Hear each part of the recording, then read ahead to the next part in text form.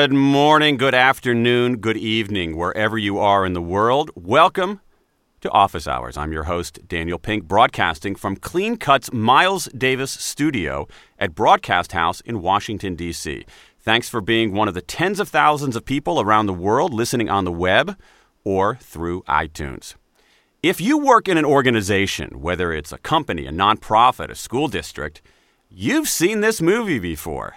Someone or someplace in your organization is doing amazing things, productive and disruptive, innovative and inspiring. And yet, the awesomeness doesn't spread. The principles and practices just sit there and never leap from the few to the many. It's the problem of scale. It's one of the most vexing problems in organizations, and nobody, it seems, has ever fashioned a comprehensive approach to dealing with it. Until now. With us here on today's episode are two smart guys who've written one great book. The book is Scaling Up Excellence, Getting to More Without Settling for Less. It will be, mark my words, one of the biggest business books of 2014. The authors are here with us. They are Bob Sutton and Huggy Rao. Some quick introductions of these two gentlemen. Bob Sutton is a professor of management science and engineering at Stanford and a co-founder of Stanford's D School. He's one of those academics with a knack for translating deep research into accessible prose that's actually understandable to civilians, which he's done in an array of best-selling books: Weird Ideas That Work, The Knowing-Doing Gap, one of my favorites, Good Boss, Bad Boss, and the classic, The No Asshole Rule, which remains my wife's favorite business book of all time, beating out even those written by her beloved husband. His co-conspirator on the new book is another Stanford professor, Huggy Rao, who teaches organizational behavior at the Stanford B School. Huggy's work uses both management and sociology, and we're going to hear a little bit more about sociology in our conversation, to understand how organizations change. He's won a raft of awards for his research. It's a pleasure to have them both on the program. Bob and Huggy, welcome to Office Hours. It's a delight to be here, Dan. Thank you, Fantastic. Huggy. All right, so you guys have a nice way of describing scale. That's to me, that's a bit of a wonky term. You call it, and I think it's a lovely phrase. It's really, the clarity of it is fantastic. You call it the problem of more. Right. What is the problem of more, and why does it matter? Well, for us, the problem of more is the challenge of you've got a little bit of goodness. You want to spread it to more people, more places, more teams. And in the process, a bunch of challenges come up, a bunch of good things happen, and some predictable bad things happen. So that's what it is, from the challenge of spreading it from the few to the more, if you will. Right. So give us an example of, in more concrete terms, what's a kind of scale problem that organizations that you've studied have faced? The organizations we've studied, Dan, face a spectrum of challenges. If you're a small organization, you actually want to grow rapidly and acquire a footprint. Your challenge is you want to acquire the footprint, but you don't want to lose the mindset. Right. If you're a large organization, you already have scale, but the problem is you have many bad behaviors that you need to either contain or eliminate before you get to the good stuff. Perhaps I can illustrate it with a brief example. Yeah. As one venture capitalist told us, think of simply scaling from beach volleyball to regular volleyball. In beach volleyball, you've got two people.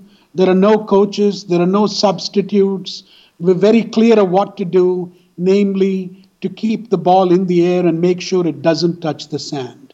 The moment you go from beach volleyball to regular volleyball, 2 to 6, all of a sudden you've got specialization, you've got substitutes, you've got coaches.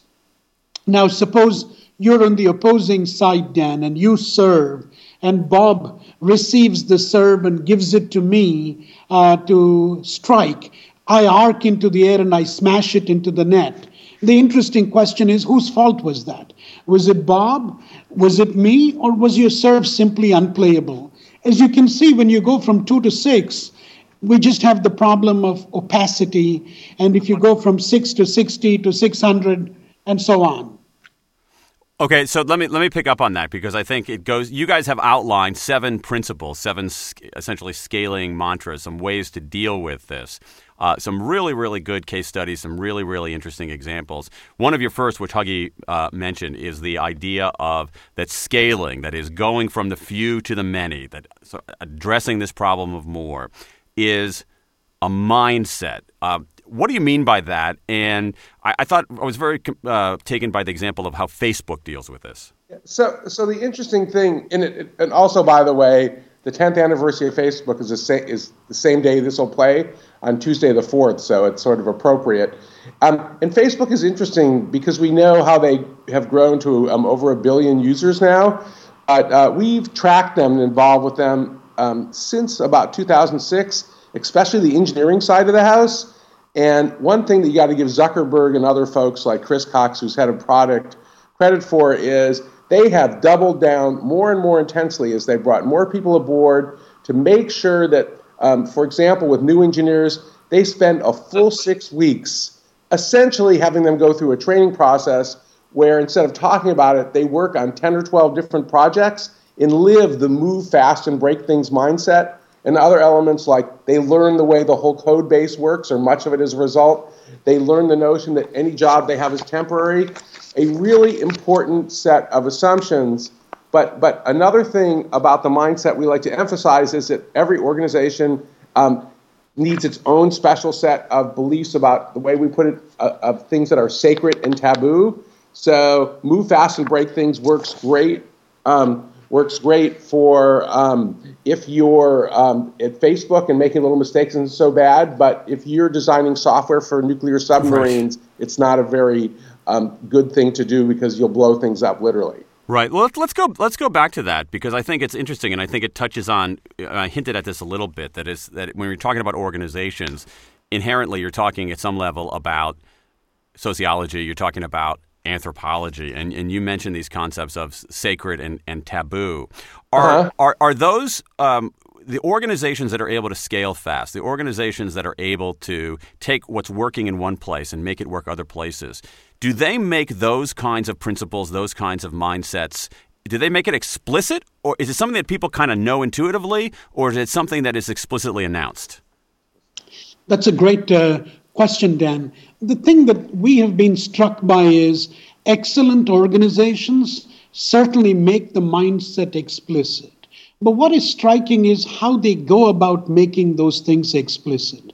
For us, the big difference is excellent organizations use verbs or adverbs to make the mindset explicit. Continuing on with the Facebook example, Facebook says, be bold, be quick, make an impact, for example. By contrast, ineffective organizations use nouns. The problem with nouns is nouns are abstract. Let me give you an example. Yeah. In one organization, when I said, ask the executives, what's part of your mindset? They said ingenuity. And I said, what is ingenuity? It took 20 seconds for the executive to answer. And my poser to the executive was, how many of your 40,000 employees are going to take 20 seconds to figure that out? Yeah, I mean, I think this is a fascinating idea, and it goes. I mean, there's so many interesting things in this book. We tend to think that scale, by its very nature, it seems to be kind of an engineering problem, and it's sort of how do you build something and make it bigger. But your first principle is that it is actually a way of thinking, and that way of thinking has it kind of an organic quality to it. Are there other examples of these explicit mindsets that have been effective, the way that companies have explicitly deployed verbs to get people understanding what the company's about? Well, one that I would think, although I always get my nouns and verbs messed up, is let's take scared secret at Apple. I mean, everybody understands that absolutely completely.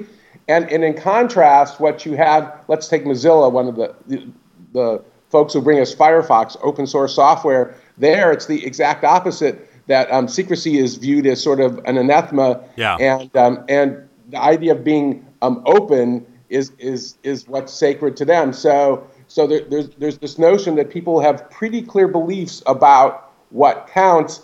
Just to give you a little example, sometimes these are big things, other times they're little things. One of the guys who we interviewed a lot, really interesting fellow named Chris Fry, who is he's now head of engineering at Twitter. And for those of us on Twitter, we've noticed the fail whale has kind of gone away, so he's one of the guys responsible for that. And one thing Chris figured out when he first got there was they weren't paying much attention at meetings, the engineers. So what he does is he collects their cell phones at the beginning of the meeting. Interesting. So they actually listen. And to us, that's not like a huge norm, but it sort of gets to the notion that when we're together, we actually have to pay attention to one another, not just be there for FaceTime. Yeah. I think it's such a. I mean, I've really been thinking a lot about this. I mean, again, we're only at scaling mantra 1, and I just think it's a really, really huge insight. It changed the way that I even think about what scale is, because again, I think even the metaphor of scale, as I mentioned before, is about kind of building. It's sort of a civil engineering challenge, and it's not. It's a cultural, sociological, anthropological challenge, and if you get that part right, some of the engineering side falls into place. Let's go to another one that again is a little bit sort of non-engineering, and you talk about the importance of engaging all the senses. Tell me what you mean by that. I think Starbucks might be an example that Starbucks is an example you've used. So the premise there, Dan, is that most of us consider employees within an organization to have the ability to read and the ability to hear. But we, of course, have the ability to taste, touch, and smell.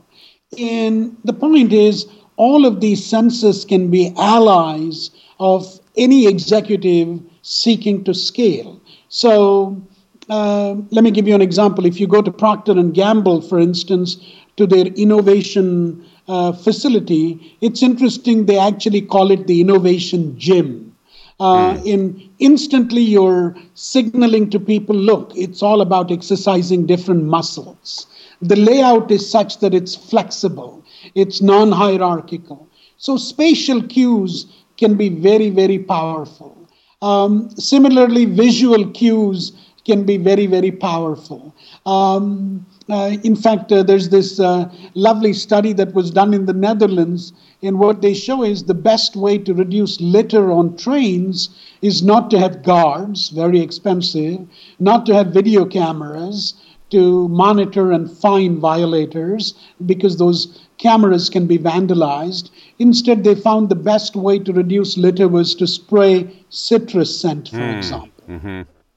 So let me jump in on the Starbucks example, because a lot of the times when an organization is trying to spread and sustain a set of beliefs and behaviors, the mindset, there's this challenge that if people start seeing inconsistencies, problems happen because people don't quite get the mindset. And the problem that Starbucks had, and they've openly talked about this, Howard Schultz has written about this openly, is that they stopped grinding coffee, which led to two problems. You didn't hear the grinding anymore, and when you go to Starbucks, you don't have the smell of fresh ground coffee, and that starts causing problems where it's literally, in the words that Howard Schultz describes, is we've watered down the Starbucks experience because it all doesn't quite fit together. And we also did a bit of work with Karin Krikorian, who is head of customer experience research at Disney. And Karin says the thing that they're always looking for at Disney, and I love this expression, are dissonant details. Things that clash with the kind of the mindset that we want to sort of spread for both employees and customers. So I found the idea of dissonant details really powerful, but is there an explicit way to surface those kinds of things? I mean, do you enlist someone in your organization to be the triple D, the dissonant details detective? I love the phrase dissonant details detective. I think here the easiest allies I would think would be one's own customers. one's own employees too. But the advantage of enlisting the customers is you actually get a quick and fresh perspective on what those dissonant details are. They don't have any prejudgments. They take fewer things for granted. And so getting the customers involved in the process would be very useful. The other thing is to get the employees themselves to be customers. That's another way in which you get at the dissonant detail. Yeah, we're talking to Huggy Rao and Bob Sutton. They're the authors of Scaling Up Excellence, terrific new book. Let's go to some of these other. Let's go to some of these other principles. There are a lot of things that I find interesting here. One of them, I just happen to like the word. You caution us to fear the clusterfuck. What does that mean? Well, the clusterfuck means that our editor wanted us to censor that other word too. But what that means is that when we looked at cases, and the main example we use actually is a bad IT rollout at our own university, Stanford. When you looked at cases of bad scaling, the reason we came up with this word clusterfuck, in addition to the fact it's memorable, is it kind of reminds us of the classic military use of the word. And essentially, there's situations where, because senior people get in a situation where they push something down people's throat, it goes awry because of the 3 I's: illusion, impatience, and incompetence. And when you get the 3 of those things rolled together, and the incompetence becomes contagious, because in a great clusterfuck, a bad IT rollout, I hate to say it, but Obamacare was a great example. Sure. It turns the people who are competent human beings incompetent. So for us, that's why we talk about fearing the clusterfuck. And if you go back to a lot of the Kahneman and Tversky and behavioral economics kind of stuff, we human beings have this fantastic ability to delude ourselves, and it can get us in incredible trouble. And when we look at people who are great at scaling, let's take our buddy David Kelly from IDEO. Sure. And then I also think of a woman named Louise Lang, who did one of the best IT rollouts at Kaiser Permanente I've ever seen. They're constantly worried about what's going to go wrong and how they're going to wade through the mess, as opposed to pounding their chest about how great their implementation is. So what is this is important, because I think you look at that terrible trio of illusion, incompetence, and impatience, and I think that everybody who's worked in an organization knows instantly what you're talking about. But what are the remedies? Is there a clusterfuck vaccine? Is there some kind of best practices? Is there a way to wash your hands frequently to avoid getting the clusterfuck contagion? Great question again, Dan. Our recommendation in the book is the reason why clusterfucks occur is because of silence in an organization. Because a lot of things are unsaid. That's why you actually have illusions that persist. That's why impatience thrives. That's why incompetence endures. And one of the things we recommend in the book is, before you embark on any scaling endeavor, engage in a pre-mortem. Which is the opposite of a post-mortem. I unpack that more, because I have become a fervent believer in pre-mortems. But why don't you walk us through? This is an idea originally from Gary Klein. Exactly. So walk us through that, because I think this is, just personally in my own work, I started using pre-mortems, and they're game changers. But tell us about that, and tell us about how it works and why it's useful. Yeah. So the reason it's the problem in organizations is when you get diverse people, our hope is they each contribute their unique insights, so that when we pull them, we can do better. But the tragedy is we often recirculate common knowledge. When we talk about what's common amongst ourselves, the unique things that I have, I might actually think they're either inappropriate or irrelevant. I don't even know that they're unique because I don't know what you have. But the more we all listen to a bunch of things being spoken, we conclude they're important, and we suppress whatever it is that we know. And the pre-mortem idea is an interesting one, because the way at least Bob and I talk about the pre-mortem idea in our book is, take a group of people, randomly put them into 2 conditions, one the failure condition, the other the success condition. And suppose your organization was seeking to expand operations, open new factories or whatever. What you ask the people in the failure condition is you tell them, imagine it's the 30th of January 2015. You've actually opened this new factory or establishment. It's turned into a spectacular failure. Employees are leaving, customers are angry, and you actually have a story in Business Week or the Wall Street Journal saying your firm is going down the tubes. And what you ask these people to do is write a story of how that happened. It's important that it be a story and not a list. Likewise, for those in the success condition, you actually paint a success scenario. Imagine you've opened the office or factory, customers love it, employees are very productive, they're very happy. How did that happen?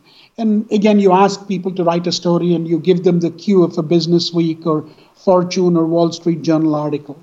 And what people then do is they have to write these stories independently and secondly, anonymously. And it would be great if they sent it to a third party. And then you can pull these things together, and then you can actually do very quick debugging. In fact, the question Bob and I have been wondering is, as we read about Sochi, the Olympics in Russia, we've been kind of wondering, did they actually think of a pre-mortem? Did they do a pre-mortem? Right. That's right. I'm going to guess the answer to that is no. Is you're looking back from the future rather than imagining what the future was like. And when we know we have succeeded or failed, it turns out that we're much better at analyzing what happened. And it's funny because Huggy and I have done this with a bunch of folks around Stanford, including our development office, and said to them, okay, it's a year from now, you've had a great development effort. What happened? You've had a terrible one. What happened? It was pretty interesting the degree to which they get into it. It's a kind of a different way of thinking. I think it's a great way of thinking, and my own experience has been that the failure condition is more powerful. Yes, and what I've seen, again, at a much smaller level than you guys. I mean, literally doing it in my own work and doing it. I've started doing this with a few nonprofits that I work with in a volunteer basis on the board. Is that if you ask people, it's a year from now and this has been an abject failure, what went wrong? My experience has been people know immediately. Right. And what you can do is you can reverse engineer and begin to debug it. I think it's a powerful concept. I think it also links to some of your other mantras, the mantra of linking short-term realities to long-term dreams in particular, because what I found at sort of the individual level on postmortems is that a lot of the solutions to the failure end up being basically making things explicit on one's calendar and making them sacrosanct on one's calendar. So the short-term reality of what you do on Tuesday links very much to what you want to accomplish a year from now. Go ahead, yeah. Let me comment. So that is, and it's interesting that the people who knew Steve Jobs the best said that's what his genius was. He would understand how little things now had a big effect later on in which things to pay attention to and which to ignore. But to give you another example, one of our favorite cases in the book is for-profit organization called Bridge International Academies, which is now up to almost 200 very standardized schools in Africa, funded by a local venture capitalist here. You pay $5 a month to send your very poor kid in Africa to school, and the educational outcomes look quite good. But when they started, Shannon May, one of the founders, when they started with the very first school, what they did was, even though they had one school, they said, we have to run the school to do things that will work with 25 or 50 schools. So we're not going to be in the classroom. We're going to have things done over the web. We're going to have parents pay electronically with their cell phones. These are very poor people in Africa. And they had standardized enough materials that they could replicate it somewhere else. And that ability to sort of link what's happening now with the future we want to live is, to me, one of the real hallmarks, and actually one of the difficult things. There's a lot of evidence because it turns out that when human beings look really far ahead, we tend to be overly optimistic. Right. And when we look really close up, we tend to just focus on what we can get done today. And the magic, and this is what Jobs was really quite famous for, was understanding how what you're doing now has all these sort of ripple effects. And just to give you a quick story, it's apocryphal, but I think that it's true. One of my students told me how her friend got fired from the very first Apple store because she bought really cheap bags. Jobs fired her himself, of course. And the reason he got so pissed off was in his mind was people walking out after those expensive purchases we make, having their product in a crappy bag. And if you go to Danny Kahneman stuff, the way things end are really an important part of the experience. But he saw the long-term costs of that, whereas most places I buy stuff just give me a crappy bag. Right, right. Is there a way to? I think that's a powerful idea. I mean, it makes perfect sense that small, to be glib about it, small things make a big difference. But is there a way to bring that principle in more systematically into one's work? Is there some kind of best practice or a role inside of a company to make sure that that's going on? One of the things we talk about is when you want to link the short term with the long term, the most important thing is do not increase cognitive load. Right. Very important. Very quickly, people develop lists of to-dos. They increase monitoring, they increase approvals, they increase reviews. And what we sort of argue is all of these things increase cognitive load and they erode willpower. And if you erode willpower, accountability diminishes. Because excellence for us is people doing the right thing even when nobody's watching over them or looking over their shoulder.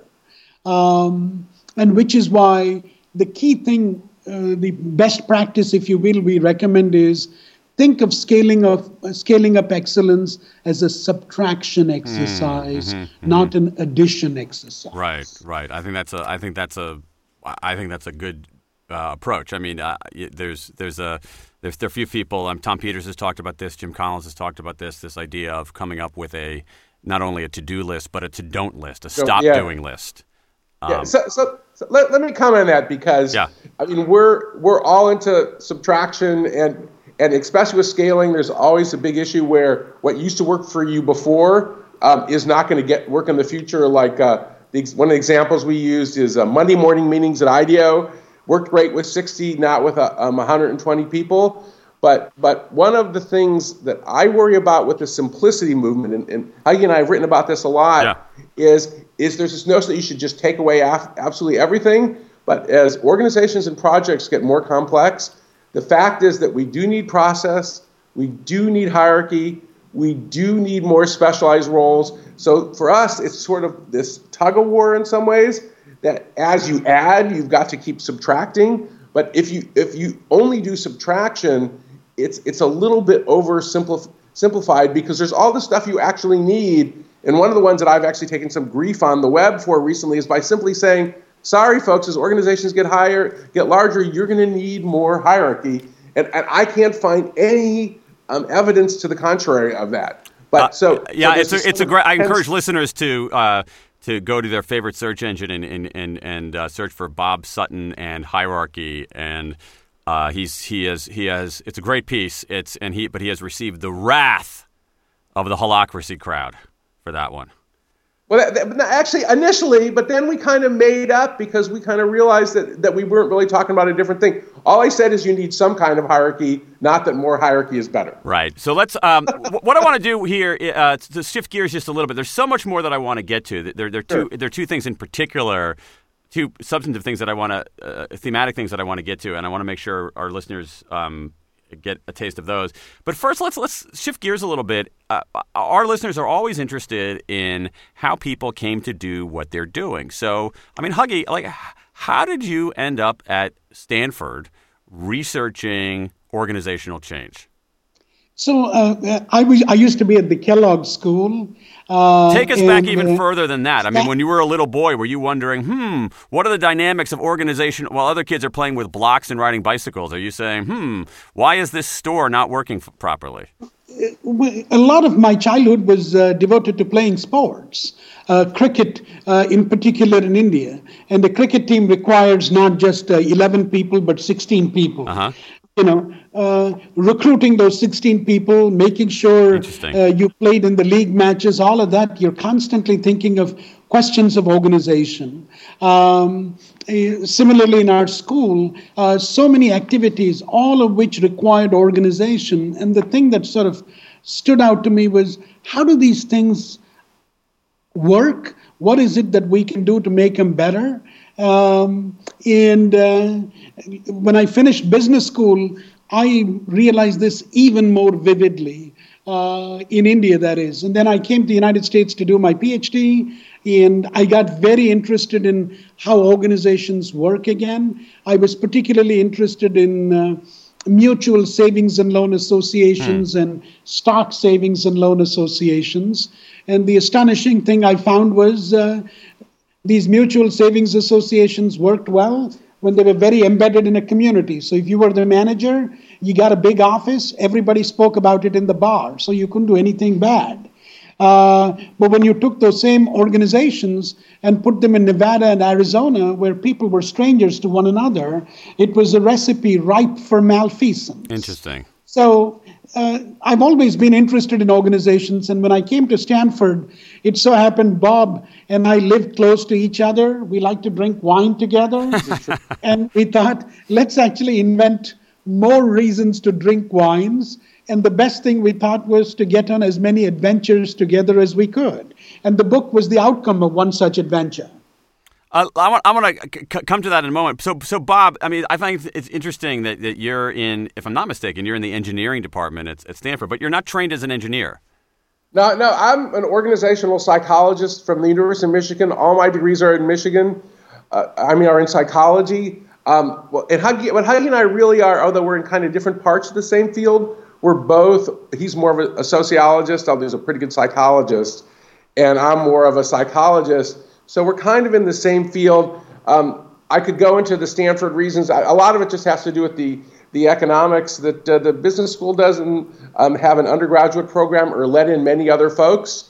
The largest major at Stanford is engineering, and those engineers need a little management education. Oh, yeah. Boom, that's why I exist. Excellent. So tell me how you guys work together. This was not a book that you guys hacked out in 6 months. This was this was a long-term project. Give me the creation myth around that project, and also tell us how you guys worked together.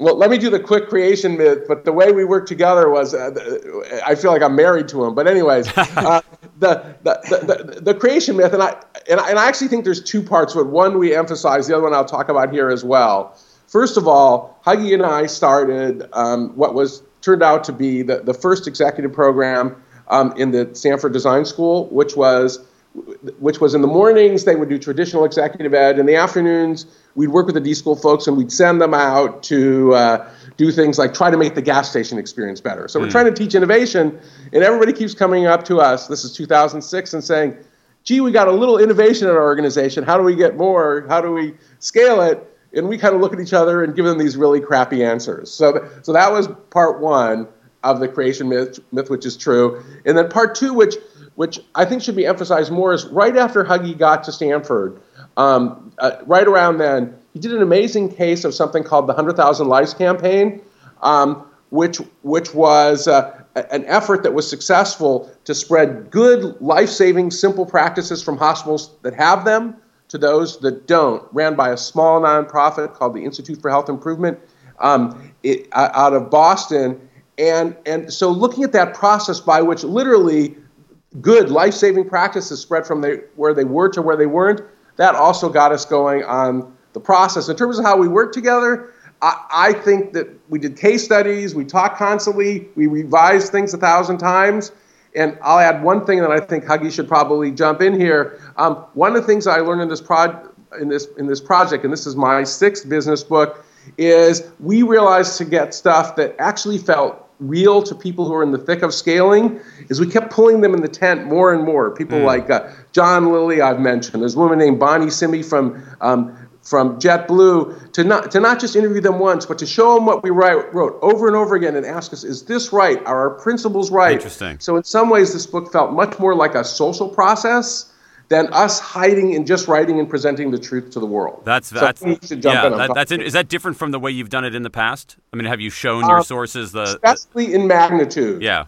I mean, so people like John Lilly or Bonnie Simi or a woman named Claudia Kachka from Procter & Gamble, the intensity which we would both show them what we wrote about them and go multiple iterations, and then show all of, I think, what did we do, 100 presentations to different groups to show them our emerging principles. Interesting. Everything from people who ran large prisons to state judges to your typical business folks at Google, and say, is this right? What's wrong here? And so it just felt like this process. It felt more like it took a village than any book I've ever been involved in. Yeah, that's fascinating. Did you guys, assign each other chapters and then edit it, or how did the actual writing of it work? Talk about that, Huggy. We take the lead on different chapters, and we take the lead on chapters we each love. So Bob, for example, was so struck by this idea of bad is stronger than good, and he really wanted to do the first draft. I was very interested in the Connect and Cascade chapter, so I took the first stab at that. But for me, the most striking thing about how we work together is when we taught the first iteration of the program that Bob mentioned in 2006, the question an executive asked was, how do you scale this?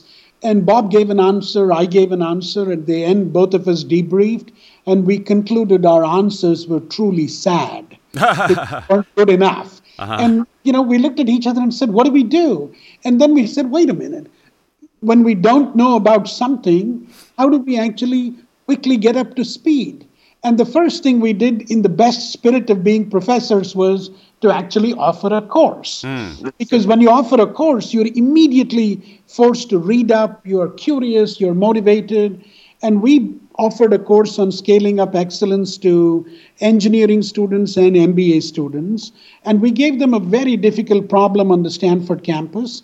We randomly assigned dorms and sports teams to student groups. And their project was, can you increase the usage of helmets by bicyclists on the Stanford campus? This is such a great example. I actually had this. I wanted to ask you guys about this, so I'm glad that you brought it up. I love this example because I think it illustrates these principles in a way that's not about Procter & Gamble or Kaiser Permanente or something like that. Tell us more about bicycle helmets on the Stanford campus. There was lots of examples, and it was great because so in the classroom, we've got the MBAs, the folks from the D School, and we've got Ariadne Scott, who's the Stanford bicycle coordinator, who's helping us. That was great sort of team effort. But our favorite example was the Stanford soccer team. And so our little group went and tried to convince them using facts that they should wear bicycle helmets because it was so dangerous, blah, blah, blah, no effect.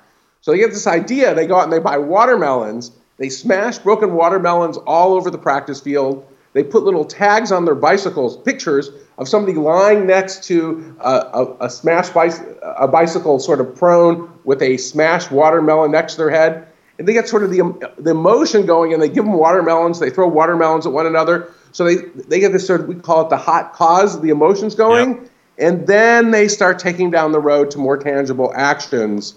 And this notion, and my wife, who is now CEO of the Girl Scouts of Northern California, uses this all the time, which is that you do the hot cause and you do the cool solutions. And it's the 1-2 punch.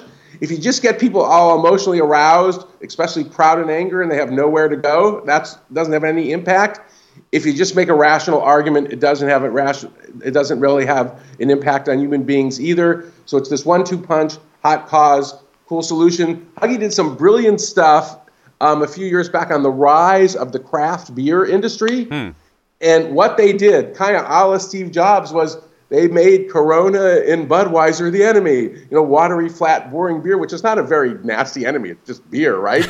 But they get all riled up emotionally, and that would lead to sort of the cool solutions of them improving their processes. Yeah, that's cool solutions. Yeah, I love the phrase "hot causes, cool solutions." I think it's a really great way of looking at it. We're gonna need to wrap up here in a few minutes. Let me. Sure. I want to bring out one other issue here. Huggy mentioned it. I think it's a powerful concept. I think people have an intuitive sense of it, but they're not aware of it enough, which is the principle that bad is stronger than good. What do you mean by that, and give us an example? What we mean by that is the journey to excellence is necessarily from bad to great. And the reason is when there's bad, good cannot survive. Bad crushes good. And this is because of the negativity bias that has been shown in 4 decades or 5 decades of psychological research. You ask people what are their most powerful memories, bad memories surge to the forefront. What are the most influential relationships? Bad relationships surge to the forefront. In studies of married couples, for every nasty thing one says to a partner, a minimum of 5 compliments are required to offset it. So bad is way stronger than good. And one of the things that executives do is sometimes they don't pay attention to the bad. Instead, they actually devote time to moral exhortation to people to do good. But when people see bad, for them it's a signal nobody cares. Yeah. And so the question they ask themselves is, why should I care? And therefore, I'm not going to be accountable. Yeah, it's a really, really important lesson, and it's the kind of thing I've actually had a couple of conversations with people about that particular principle, and it's something that I think people immediately get. Oh, yeah, of course, but it's something that, to me at least, wasn't as explicit until I read this terrific book. Let's wrap up with. There's so many great lessons for managers inside of organizations about. Accelerating accountability and avoiding illusion, impatience, and incompetence, and actually using some of the principles of behavioral economics, system 1 thinking, system 2 thinking to scale your things. I actually think that the principles here apply more broadly beyond the large organization. So let me offer up a couple of questions for you guys. So let's say that I'm a graphic designer, right? I got a 1 or 2 person shop. Is there one thing I can do differently after reading this book? Well, there's a lot of things. One of the first things that would strike me, a graphic designer or any of us, is to start thinking about ways that we're putting excessive cognitive load we can get rid of on ourselves and the people around us. And there's so many ways this happens. We do it with our cell phones. We do it by little procedures that are a little bit more complicated than we think. And there's so much evidence that that when people feel that extra sort of burden, and even like trying to do things on your cell phone and be in a meeting at the same time that we talked about, it turns out that we get dumber, and we also alienate people socially. There's some evidence, by the way, when your cell phone is out at a meeting, that you're less persuasive when you make an argument. Interesting. But that's a little bit of an aside. But this idea of looking sort of for cognitive load, and I'll turn over to Huggy in a second here. And our big scaling principle for every individual is actually starts and ends with people, whether you're talking about a 3-person team, or we have some great examples from General Electric, JetBlue, giant organizations. Every case of change we see scaling, it's essentially an individual who starts where they are with what they have. So I think that applies to all of us. Huggy, you want to jump in? If in the spirit of Dan's question, maybe I could shift to another domain, and let's actually consider teaching to be a domain. Great. We have a lot of educators listening to this show. So if you're an educator, if you're a teacher or principal, what are the lessons that you found on scale that applies to our schools, to our classrooms? The biggest one for me is stop the bad before you get to the good. And let me illustrate it from personal experience. When I teach at the Graduate School of Business here at Stanford, the first thing is you actually want people to be on time. If they're not on time, they get greeted with a question. And pretty soon, everybody is on time. You tell them, look, no looking at cell phones. I'll give you a 5-minute break in the middle. You'll have ample time to look at the cell phone. No use of computers. But the most interesting thing that I find is when I go to class, I have 280 students. Basically, I spend time becoming familiar with them. I don't memorize their names, but I'm curious about them. And many of their names and background details stick in my head. And so when I go to class, I ask a student, hey, what do you think? You worked at Eli Lilly. You ought to be able to speak about it. And they look at you with surprise and they realize you prepared. And very quickly, they respond with similar effort as well. Let me give you the last thing about an exam. when we give exams to our MBA students, they feel that we're making them jump through ridiculous little hoops.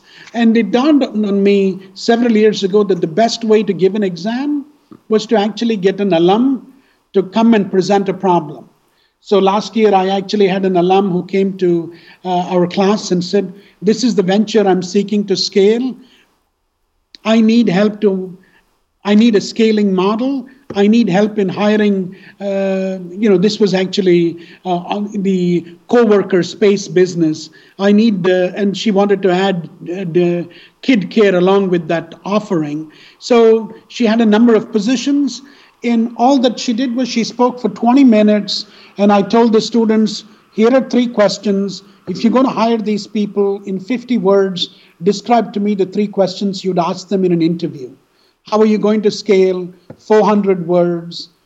And the students spent an entire weekend focusing on that because suddenly it wasn't an exam. Mm-hmm. It was helping a colleague. Yep. And it was actually, they quickly realized, my God, that could be me. Mm-hmm. So you quickly see that time shifting is another thing that teachers can do. And we talk a lot about time shifting as another kind of influence strategy as well. Yeah, it's a great example. I have to say, we have examined only a fraction of the ideas and insights in this book. The book, of course, is Scaling Up Excellence, Getting to More Without Settling for Less. It deals with this problem of scale. When I read this book a few months ago, I was really blown away. I think it has the potential to really be a landmark book.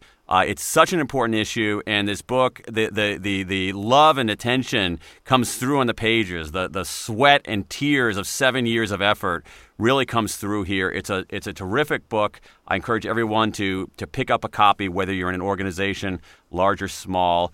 Huggy and Bob, thanks for being on the program. Thanks a lot, Dan. Thank you very much, Dan. That's it for Office Hours. Thanks for being with us. If you've missed an episode, you ought to be ashamed of yourself, but you can listen to previous episodes on iTunes or danpink.com. Until then, I'm Daniel Pink. Thanks for listening.